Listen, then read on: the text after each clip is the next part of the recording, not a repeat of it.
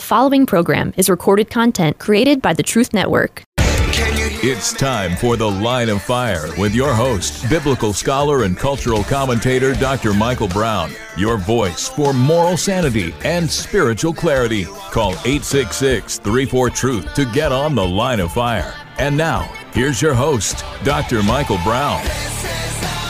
It is Thoroughly Jewish Thursday. This is Michael Brown. Absolutely delighted to be with you. Here's the number to call, 866-348-7884. That's 866-34-TRUTH.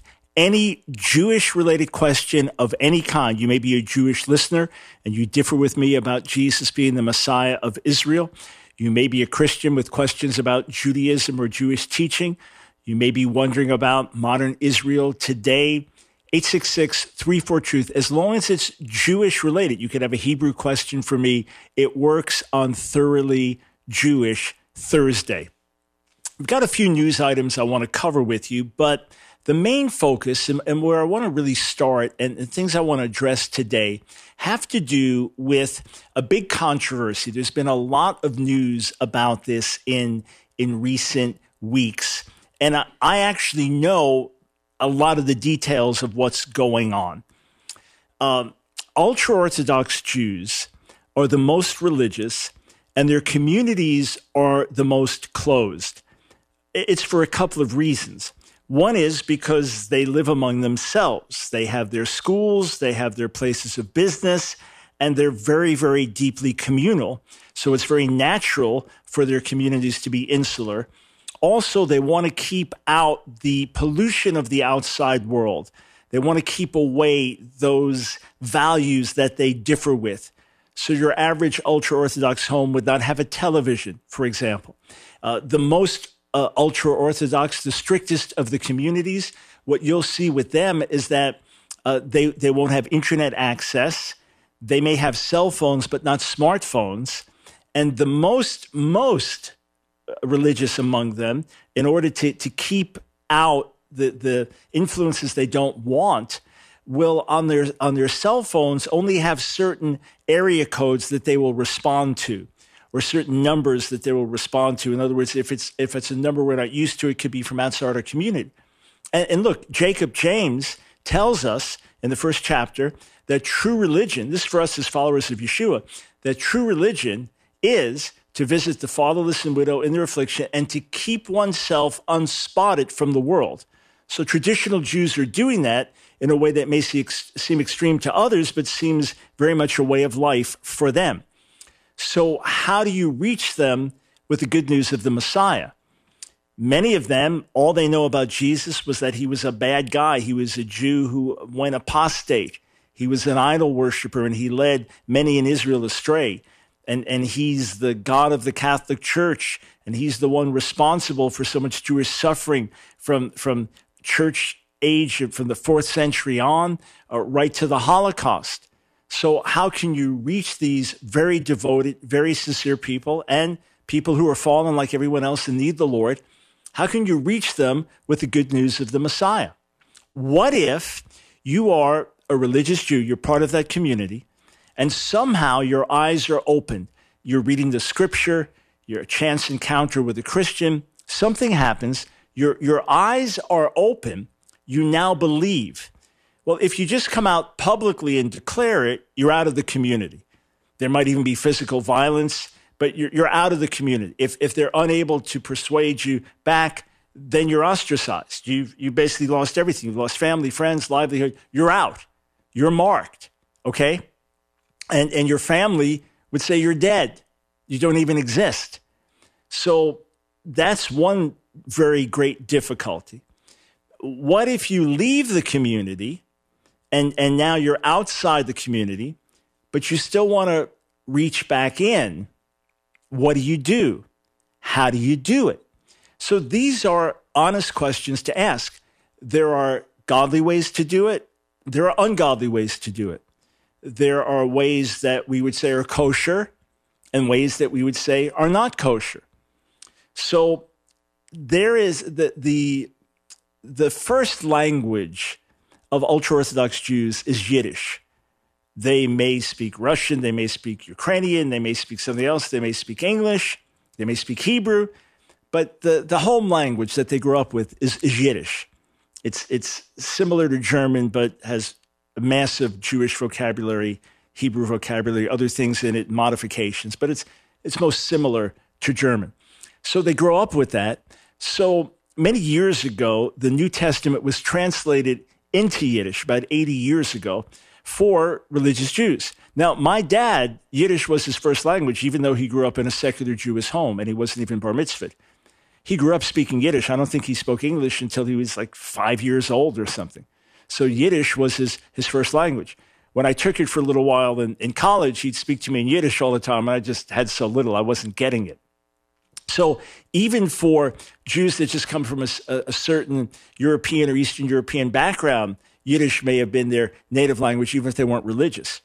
So this was translated many, many years ago for Jews, religious Jews, Jews for whom Yiddish was their first language. They were coming to faith, and these translations were made for them or for outreach to them.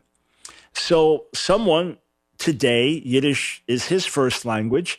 He's also translated. I'm not saying whether he's a religious Jew or not.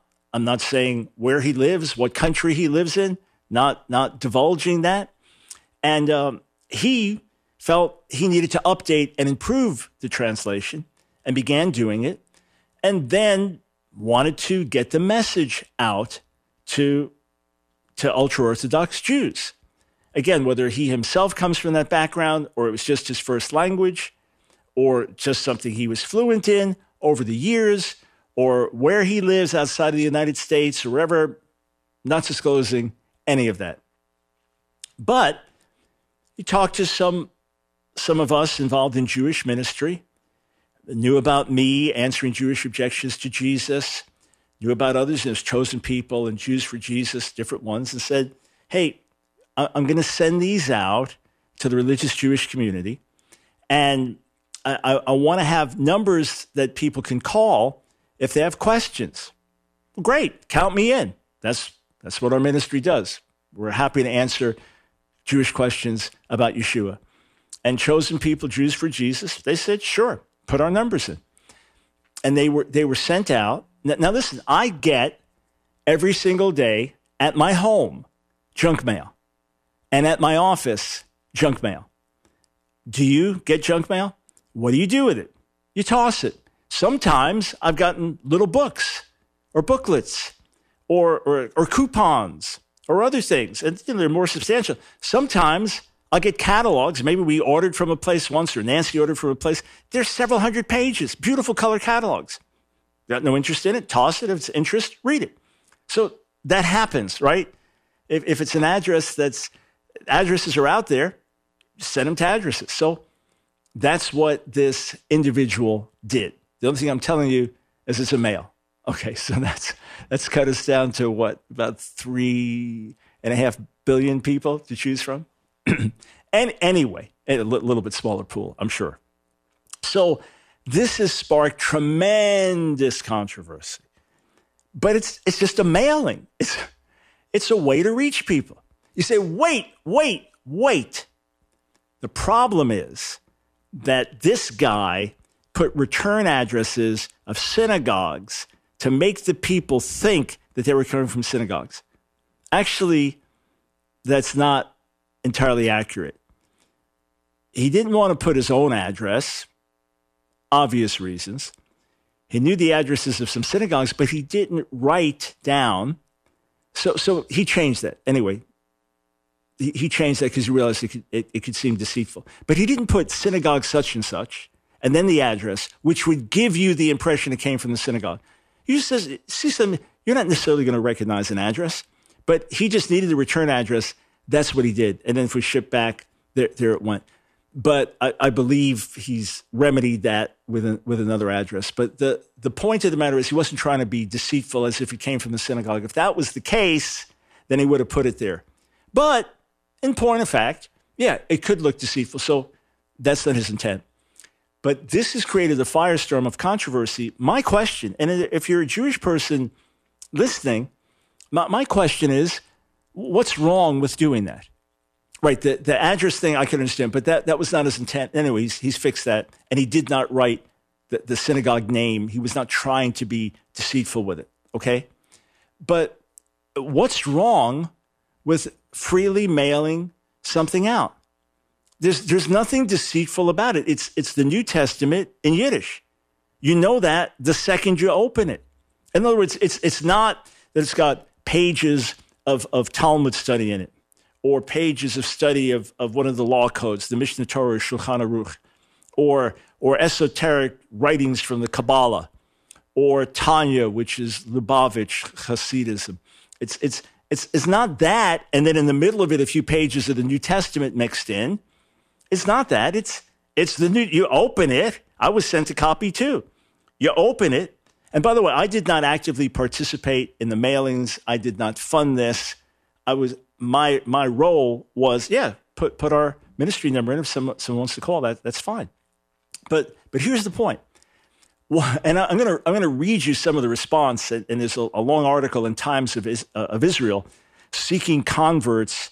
Christian missionaries pitch Yiddish Bibles to New York ultra-Orthodox missionary group. What says group? Is it a group? Maybe, maybe not. Missionary group is revamping New Testament in Yiddish for the first time in 80 years, part of a broader outreach effort aimed at the most insular Jewish communities in the U.S. And it's a fair article. It's a fair article, and it presents both sides and lets each side speak. The Messianic Jews, the so-called missionaries, the counter-missionaries, the rabbis, lets each side speak. But my question for you is, what's wrong with doing this? What's unethical? You say, well, it's very upsetting. Hey, a Muslim could say, I want every American to get a Quran, and wherever I have an address, I'm going to send out a Quran. I'm going to send out a copy of the Quran. And we've got funding to do it, and it's very inexpensive paperback. Well, I'm offended by getting a Quran in the mail. Well, throw it out.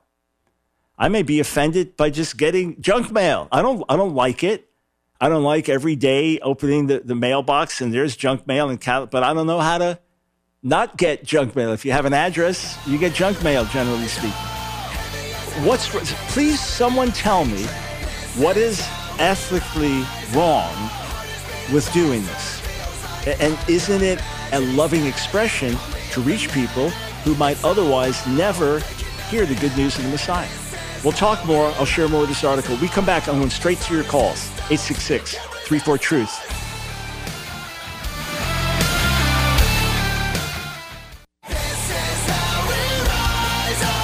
It's The Line of Fire with your host, Dr. Michael Brown. Get on The Line of Fire by calling 866-34-TRUTH. Here again is Dr. Michael Brown.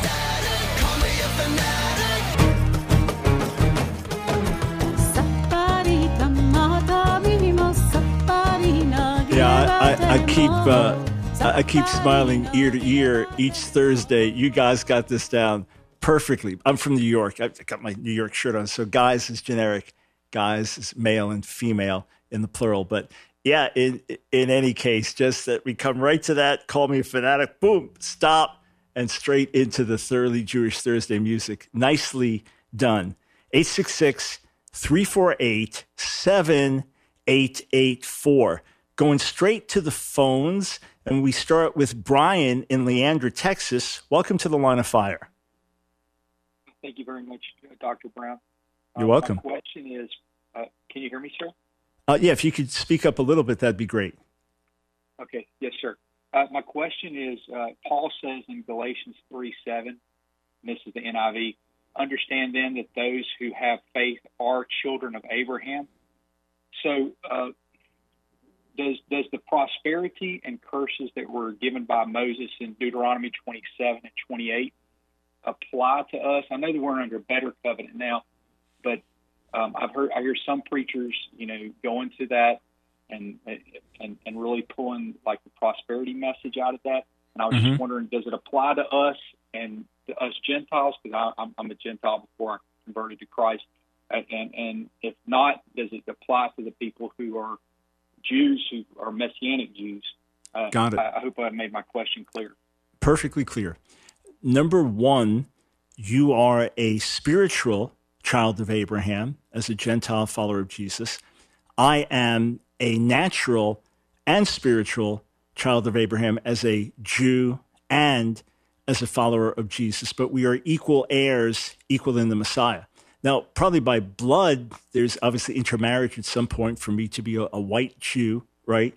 As Jews would have been Middle Eastern people. But that's the first thing. So we are all children of Abraham by faith, but then the Jewish people, the people of Israel, are also natural children. Some of them are not spiritual children because they're not believers. That's the first thing. Second thing, no, you cannot take the blessings and the curses and now just apply them to us today as children of Abraham by faith, because that is the later Sinai covenant. And the purpose of the Sinai covenant was to bring us to the Messiah. And that's why Paul says later in the chapter that the law, which comes 430 years after the promise, cannot annul the promise. So no, you cannot say because we're children of Abraham, therefore we are entitled to the same riches he had or to the national promise of prosperity that was given to Israel, unless you want to be under the curses also. Whereas Galatians tells us in this very same chapter that Messiah became a curse for us. He took the curses of the law on himself so that we could be freed. This is one of the errors of the modern prosperity gospel. This is the right argument that a prosperity preacher might have. This is the right argument, that if we sow generously, we reap generously. That's a biblical principle. That if we honor the Lord with the first fruits of our lives, of our increase, that God blesses that. The blessing can come in many different ways. Or that if we are diligent and work hard, we will do better than someone who is lazy and negligent. These are all biblical principles, and many of them are reiterated in both the Old Testament and the New Testament. But the idea that Jesus died to make us rich, or that the new covenant blessing is more money than the people of Israel had, that is a carnal, destructive message that I wholeheartedly oppose. So there are many truths about provision and blessing and abundance so that we can be a blessing to others in the Old and New Testament. We may often have to go without and sacrifice and suffer for the sake of the gospel. So be it. We have treasure in heaven. But the idea that we can just apply, because we're children of Abraham, the blessings and the curses is wrong, because, again, that's specifically the Sinai covenant, specific period of time, specific purposes. Hey, thank you for the question. Much appreciated. Let's go to Alex in Greenville, South Carolina. Welcome to the Line of Fire. Hey, Dr. Brown. Thank you so much for taking my call, and thank you for everything that you do. So my question is, so Jesus said that he did not come to abolish the law, but to fulfill it. Mm-hmm. So I was wondering how he touched a leper, but how was he allowed to touch a leper? And he skipped the first two steps of the law and just told the leper to go, and show himself to the priest. So I was wondering about that, if that makes sense.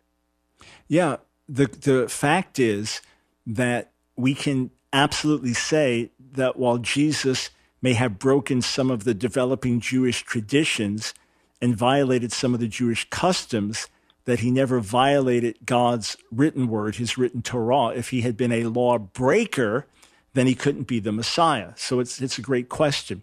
The fact is that as the Messiah and Son of God, he had power to do what ordinary human beings didn't do.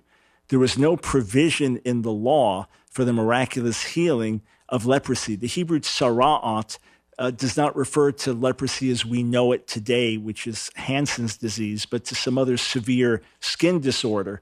And it was disfiguring, and it did render the person unclean. So the Torah law had to do with ordinary circumstances, with a human being touching a leper and becoming unclean through it, and then the procedure of getting cleansed and what the leper would go through, etc. In this case, as the Son of God, he's not breaking that law. He's just doing something that the law didn't specifically talk about, namely bringing supernatural healing instantaneous to someone who's a leper. In that case, the law did not specifically apply, except because you once were a leper and you no longer are, go show yourself to the priest because there's a ceremony to go through. So that's the answer to it. And that's why, generally speaking, this is not a major objection that Jews would raise. Oh, well, he did this. They'll normally say, well, he violated the Sabbath, or his followers didn't keep the law, or Christians don't keep the law, things like that. Try to raise those arguments. But this one is a great question. But the answer is that what he did, the law did not specifically address. So basically, if someone were to ask me that, I would say, well, the law did not address it, and he was the Messiah, so he was almost above that. Right. In other words, it's not like he stole or committed idolatry or committed adultery or bore false witness or went out and built a little hut on the Sabbath. He didn't do any such thing. He was Torah observant, but where the law does not specifically apply, just say, okay, well, just please show me in the law where it says if you can make the person whole, if you can turn them from unclean to clean, if you can do that, please show me where the Torah touches on that. Also, there's a very interesting verse. It's in Haggai, the 2nd chapter. And I just want to go over there. It's very interesting, and it's a principle that you could potentially apply here. And it has to do with a holy thing making something that's unholy holy. Haggai 2:11, thus said the Lord of hosts, seek a reading from the priests as follows. If a man is carrying sacrificial flesh in a fold of his garment, and with that fold touches bread, stew, wine, oil, or any other food, will the latter become holy? And the priest, in reply, the priest said, no. Haggai went on, if someone defiled from a corpse touches any of these, will it be defiled? And the priest responded, yes. So this is kind of a reverse thing, but it's saying, okay, that uncleanness can be transferred, but holiness does not make something else holy. Well, what if you have the power to make something else holy? In other words, this is something that transcends it. What if by touching the unclean, you make the unclean clean? What's the law about that? The law doesn't address it. Yeah, so in short, the law did not specifically address it. And what he was doing was a work of the Messiah, bringing supernatural healing. 866-34-TRUTH. We go to Brian in Louisville, Kentucky. Thanks for calling the Line of Fire. Thanks, Dr. Brown. I'm a longtime fan, been listening about 15 years, and I've kind of gone back and forth in the faith, but I always turn back to you, whether I'm in the faith or not, as far as research and looking into it, because I'm of Jewish heritage myself.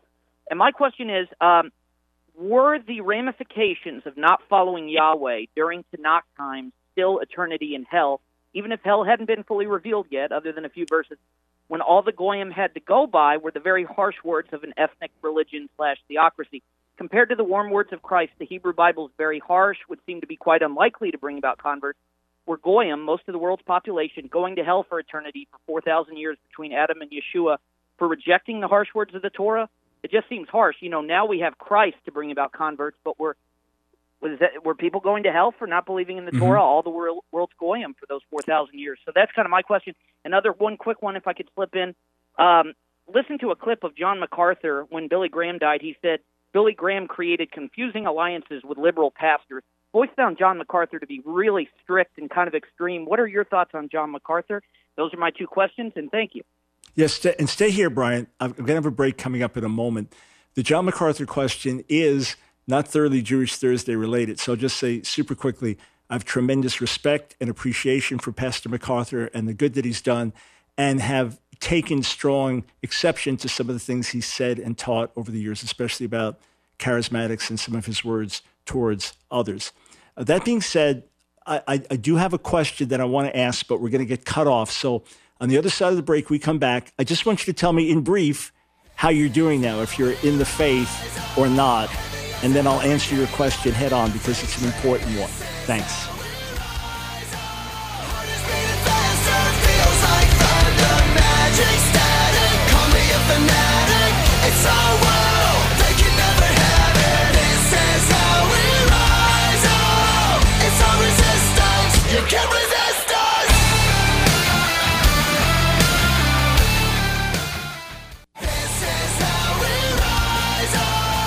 The Line of Fire with your host, Dr. Michael Brown. Get on The Line of Fire by calling 866-34-TRUTH. Here again is Dr. Michael Brown.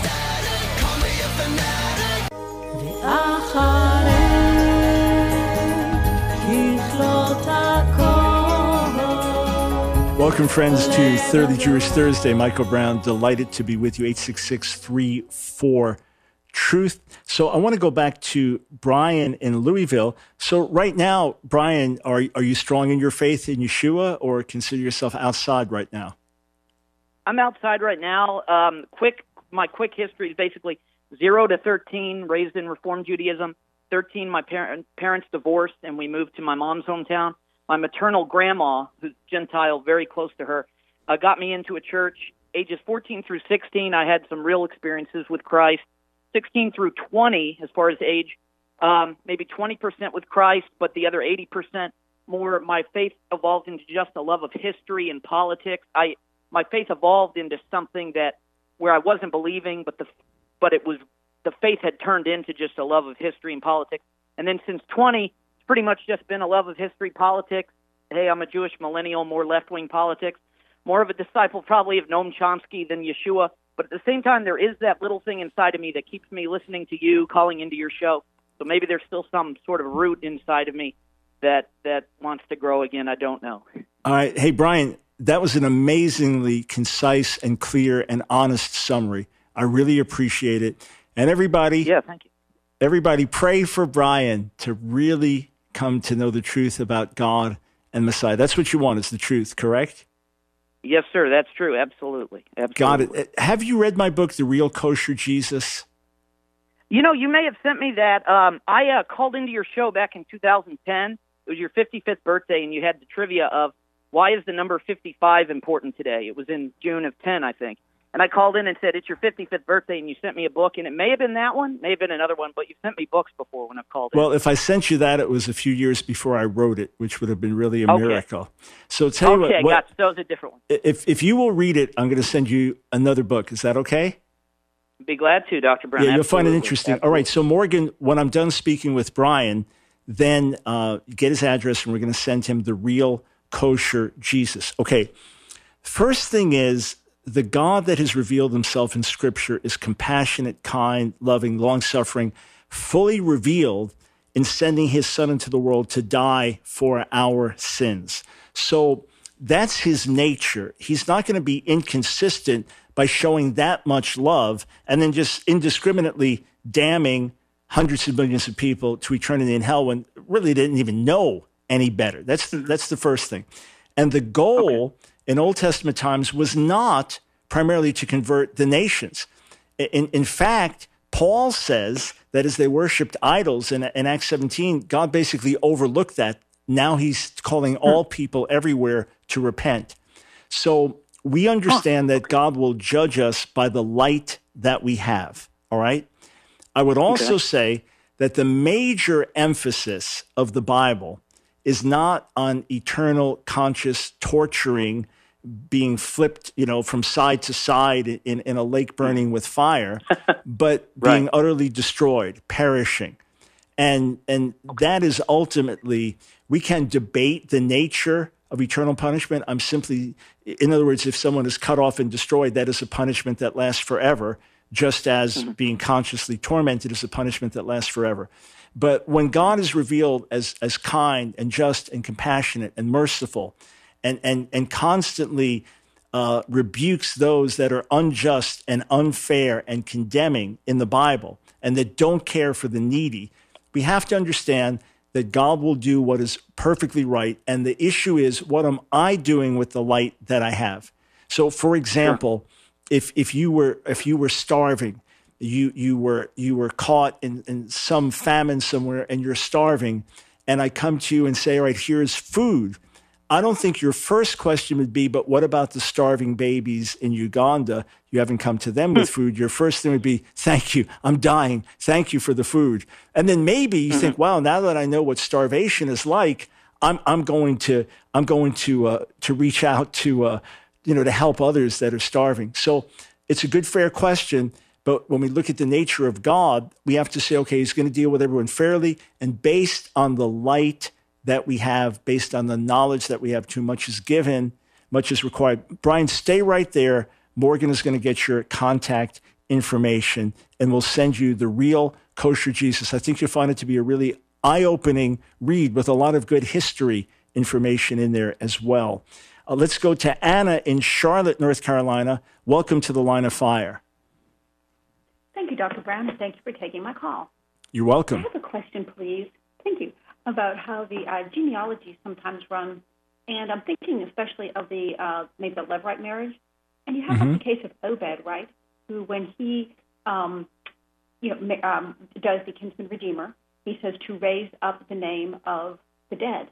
And yet, when we reckon the genealogy, it doesn't go to the dead. And I'm not sure if it was Chilion or Mahlon, which was Naomi's husband, or is it the dead of, or maybe it was the dead of Ruth's husband. But anyway, right. So this would have been through Obed and his line, rather than through. It would have been if husband. a brother of Machlon or Chilion remarried Ruth's mother-in-law, Ophrah. Okay, that's where Levirate marriage would have come in. Boaz himself had rights to the property. This was a property issue. This was not to raise up a name for the dead. It was just there was a widow associated with it. That's all. So this was not an exact parallel. Otherwise, the name could have come either of two ways. It could have come in the name of Boaz, or it could have come in the name of the brother, the deceased brother. In this case, Boaz did not have a deceased brother, and the first child that he had for the deceased brother would now be in the brother's name. So it's not an exact parallel. It's a great question. It's just not an exact parallel when you look. So this was land owned by someone else. It was not a matter of raising up the name. Rather, it was carrying on the legacy and the history, but it was not the same situation. So it's a close parallel, but not an exact parallel. If you just go back and read the account carefully, all right? So when he says to raise up the name of the dead upon his inheritance, he just means the property in this case, to keep his property in the family? It's keeping the history going. It's keeping the history and lineage going in this way. But again, if it had been an exact parallel, then the first child born, well, let me just say this. You could press that case. So it's not just the property. It is the legacy of this person. But it does not specifically say that they never had children, right, in the account, unless I'm forgetting something in those 4 short chapters in Ruth. But you do have, right, again, you could press that question and say, right, it seems self-evident. But here's the thing. You have genealogies in the Hebrew Bible. And for example, you have it with Zerubbabel. He's listed with 2 different fathers in the Bible. And that's clear he was the child of a Levirate marriage. So one genealogy lists the father of what would have been his deceased uncle, and the other genealogy lists his father, his physical father. So either one could be recorded in the genealogy. So if you're right, in other words, if this was a Levirate marriage, and if there had been no child before, and Boaz was raising up the memory of the dead and continuing it, right? The genealogy could still have 2 choices. Put it through Boaz, who's better known here, or put it through the deceased relative, potentially. Sure thing. Yeah, so just study, look up Zerubbabel, all right? And is he Ben Padiah, or is he someone else? Or is he Ben Shealtiel? I believe Padiah is the right name there. All right, let's just see. Oh, yeah. Plenty of time for another call here. Let's go to Matthew in Phoenix, Arizona. Welcome to the Line of Fire. Hey, Dr. Brown. I had a question about Jewish prophecy. I was raised AG, never really got into prophecy, things like that, kind of just basic, AG, nothing hardcore Pentecostal. But I have a question. Now that I'm getting into that, I'm learning more about prophecy. I have a question. I had a conversation with somebody that said, Jeremiah, prophesied things that didn't come to pass. And so when we look at modern prophecy today, somebody could be considered a prophet and prophesy things that don't come to pass. And I'm kind of trying to suss that out and trying to, get a clear indication and answer as far as, can somebody claim to be a prophet, get something wrong, or have something not come to pass, but still hear from God? Is it just conditional, or how does that work? All right, so three answers. Number one, there's a lot of flaky, unaccountable prophecy today in the modern Pentecostal charismatic movement, and it needs to be addressed. In my book, Playing with Holy Fire, I have a whole chapter on unaccountable prophecy. I was one of the people who helped author the prophetic standards after the failed Trump prophecy. So that is an ongoing issue and problem, that words are just spoken into the air without accountability, and we need to really fix that. And the critics of the charismatic movement do well to call us out. All the failed COVID prophecies, all the failed Trump prophecies, they do well to call us out. If we were doing a better job of calling ourselves out, then the critics wouldn't have to do some of this work. That's the first thing. Sure. The second thing is there definitely are conditional prophecies, and the principle is laid out in Jeremiah 18, that there are times when God says, I'm going to bless a nation, and that nation turns to sin. God, instead of blessing, brings judgment. If he says, I'm going to judge a nation, and they repent, like Jonah telling the city of Nineveh, in 40 days, Nineveh will be destroyed. They repent, and instead of destroying, God withholds the punishment and instead brings blessing. So conditional prophecies are just that. And many prophecies are conditional, that you are going to experience XYZ blessing in the future. God's calling you into this new endeavor, and then you turn away from it, fall into sin. Well, it's not going to happen.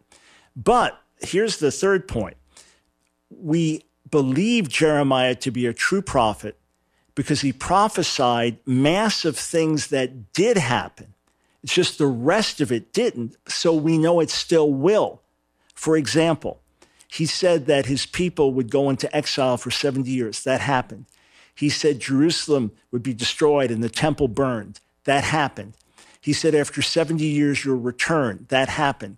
He said you'll rebuild the temple. That happened. He said there'll be joy and gladness in streets. All that happened. And then he said that the presence of God will be so wonderful that the nations will come flocking.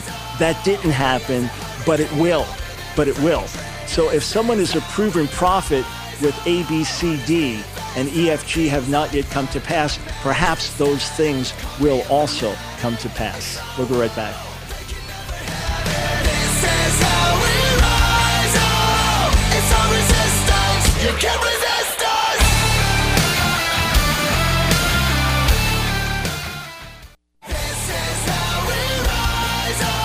It's The Line of Fire with your host, Dr. Michael Brown. Get on The Line of Fire by calling 866-34-TRUTH. Here again is Dr. Michael Brown.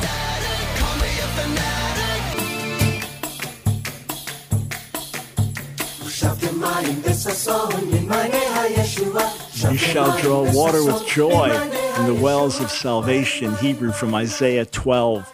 Welcome to The Line of Fire, 866-34-TRUTH. By the way, if you're unable to get through on a Thursday or call in on a Thursday, or we can't get to your call, you can always write to our ministry. Go to AskDrBrown.org. You just see a line that says contact. Click on that. You can write to us. Everybody, do you want to get an amazing little ebook, 7 Secrets to the Real Messiah, where I take some of the key chapters in the Real Kosher Jesus and put it in shorter form? Free ebook. Just go to my website, AskDrBrown.org. Sign up for our emails. If you sign up, you probably already got it. If you haven't signed up, take a moment to do it. We'd love to stay in touch with you. You'll be the first to know about special resources we have. Every week, you'll get a summary of latest articles, latest videos. So go to AskDrBrown.org. Sign up for our emails, and we'll keep pouring into you every week. Okay, I want to go back for a moment to these believers. Everyone I know involved with this is a Jewish believer. Maybe there's some Gentile believers involved as well. But the main folks I know involved with trying to reach the ultra-Orthodox in Israel, in America, are Jewish believers in Yeshua. So I'm just going to read from this article, Seeking Converts on Times of Israel. It says that some Christian missionary groups in the United States train their sites on ultra-Orthodox Jews. So I said it's a good article, but it gives a little different impression as Christian missionary groups, as if all these Christian missionaries around the world or Christian groups are targeting ultra-Orthodox. That's not the case. I wish many more were praying for ultra-Orthodox, okay?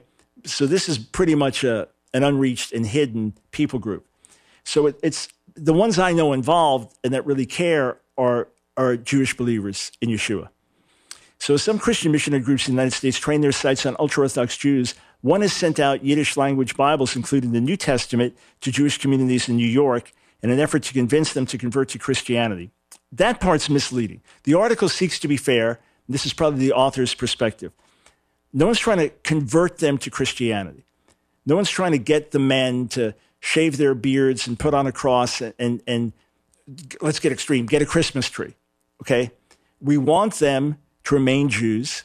We want them to remain God-fearing Jews, but Jews who embrace Yeshua as the Messiah and now see Torah in light of the New Covenant and live it out by the Spirit as opposed to primarily Jewish tradition.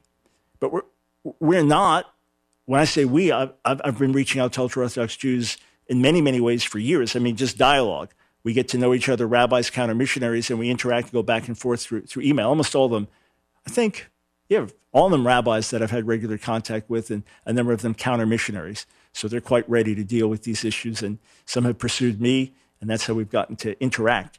But in any case, the goal is not to convert them to Christianity. The goal is to get them to be Messianic Jews, Jewish followers of Yeshua.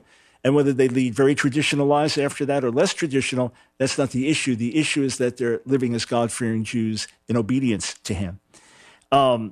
Opponents of the missionary work called it deceptive and invasive, while the man who holds the rights to this translation of New Testament said he was not directly involved, but deemed the efforts sincere and well-intentioned. Now, it did say the return address on the posted Bibles belonged to a local synagogue. To my knowledge, it was only the Gospel of Matthew that was sent out. At least that's what I've been aware of. Maybe there are others sending out others, but that's the one I was aware of. And that's where our ministry phone number was put for people with questions. And again, the return address, it didn't say synagogue so-and-so with the address. It was just an address. Many people didn't even recognize an address, but it wasn't there to be deceptive.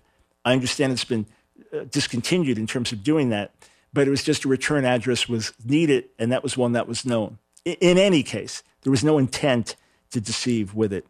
And it says the use of Yiddish Bibles for outreach appeared to be a revival of a tactic. So notice the tactic, the movement had abandoned decades ago.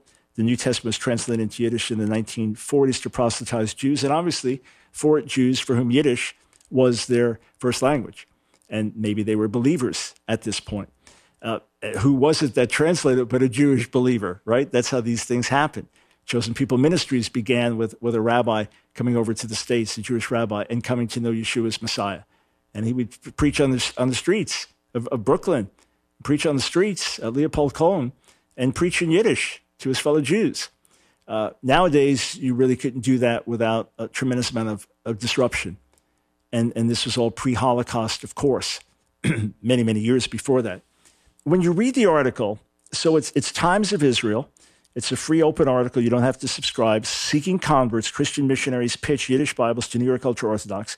When you read it, you'll see testimony from a Jewish believer, Barry Rubin, and they interview him fairly and let him speak. And then you'll see counter-missionaries. Of course, they're always going to say they're going for the elderly, the Holocaust victims and the elderly. It's to create this picture that the missionaries are preying on the elderly. That is so terribly misleading. And let me ask you a question. Don't religious Jewish organizations reach out to elderly Jews and try to help them in humanitarian ways, which many ministries that I know do, just try to help in humanitarian ways? But don't they also try to get them to be more Jewish? So what would be wrong with a Jewish person?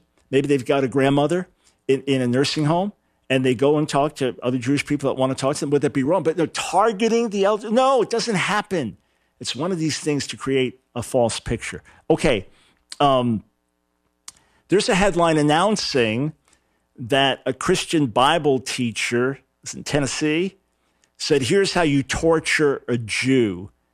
And he wrote on the board, God's name in full, not transliterated, Yahweh, Jehovah, as others would write it. And so this is how you torture a Jew, by making them say that, because Jews are forbidden to pronounce the name of God. It's considered too sacred. Well, it is an idiotic, stupid, ugly thing. This is as reported by a Jewish kid in the class that was offended. If that's how it went down, that's despicable, that's inexcusable, that's horrible. I would just encourage you not to make more out of it than someone being idiotic, someone maybe thinking it was funny and being a jerk. I don't think the person was saying this is, it would be like saying, hey, you want to really torture a black person in America? Use the N-word. Tell them I'm just going to say the N-word. That's going to get them upset. That's idiotic. That's stupid. That's ugly. But I don't believe it points to this massive anti-Semitic thing going on. It's ugly, inexcusable. But to me, not knowing anything except that report, it seems more stupid and idiotic than malicious. Maybe the person was malicious. Maybe the person's a blatant anti-Semite. To me, it seemed more stupid, idiotic, and certainly not what's taught in Christian Bible classes. That being said, headline in the Daily Wire announces February 8th, anti-Semitic crimes spiked nearly 300% in New York City last month since last year. Yeah, so this is an issue. Anti-Semitism continues to rise in many parts of America and the world. That is an issue. All right, we got time for another call or two. Let's go over to Michael in Missouri. Welcome to the Line of Fire. Shalom, Dr. Brown. How are you? Doing very well, thank you.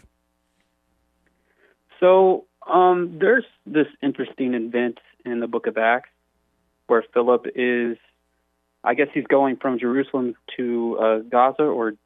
Yeah, well, Acts 8, I'm just going to jump in. Acts 8, where he shares the gospel with an Ethiopian reading Isaiah 53. Yeah. Yes, this Ethiopian's reading Isaiah 53. But it says here in the Bible, right here, it says he's in Jerusalem to worship. So I've kind of put the connections together. He's reading from the book of Isaiah, or the scroll of Isaiah. That could only mean that it's either in Greek or in Hebrew, which he understood those languages. And the only people to have those scrolls are Jews. So I'm thinking that this man, this Ethiopian man, is a Jewish man. So it's possible that he was a Jewish convert. That's possible. It's possible that this man had come to worship the God of Israel. And by the way, I'm only jumping in to make sure I can address your question before we're out of time. So forgive me for doing this, because I know you wanted to lay it out. Many think that he was just a God-fearing Gentile and be common to know Greek at that time, and you could have access to scrolls. I mean, the Septuagint was out, and you could have access to scrolls, especially if you're from wealthy family or part of the, serving the royalty or something like that. So many believe that he was just a God-fearing Gentile who would come to worship. That's what they would do, but they weren't full converts. He wouldn't have been circumcised. Others say, no, he was circumcised for the very reasons that you're giving. There is debate about that. Does that connect to Jews today? Because I see the question, are Ethiopian Jews or Ethiopians Jews or non-Jews? So Ethiopian Jews living in Israel today and other parts of the world are legitimately Jewish. It is not simply something that, well, they heard about Judaism at some point. They even remember back traditions over many, many centuries when they came to Israel, because they did not follow rabbinic Judaism. The men were required to just have like the drawing of blood, not actual circumcision, but like a symbolic thing, because they weren't following rabbinic traditions because they never heard of them. And because the rabbinic traditions came later. But it seems that they go back thousands of years. So, or over 2,000 years in terms of their lineage and history. So they make a legitimate claim to being legitimate Jews, legitimate Israelites, and many of them have come to faith. And you should remember, go to the website, AskDrBrown.org, sign up for our emails. Back with you tomorrow.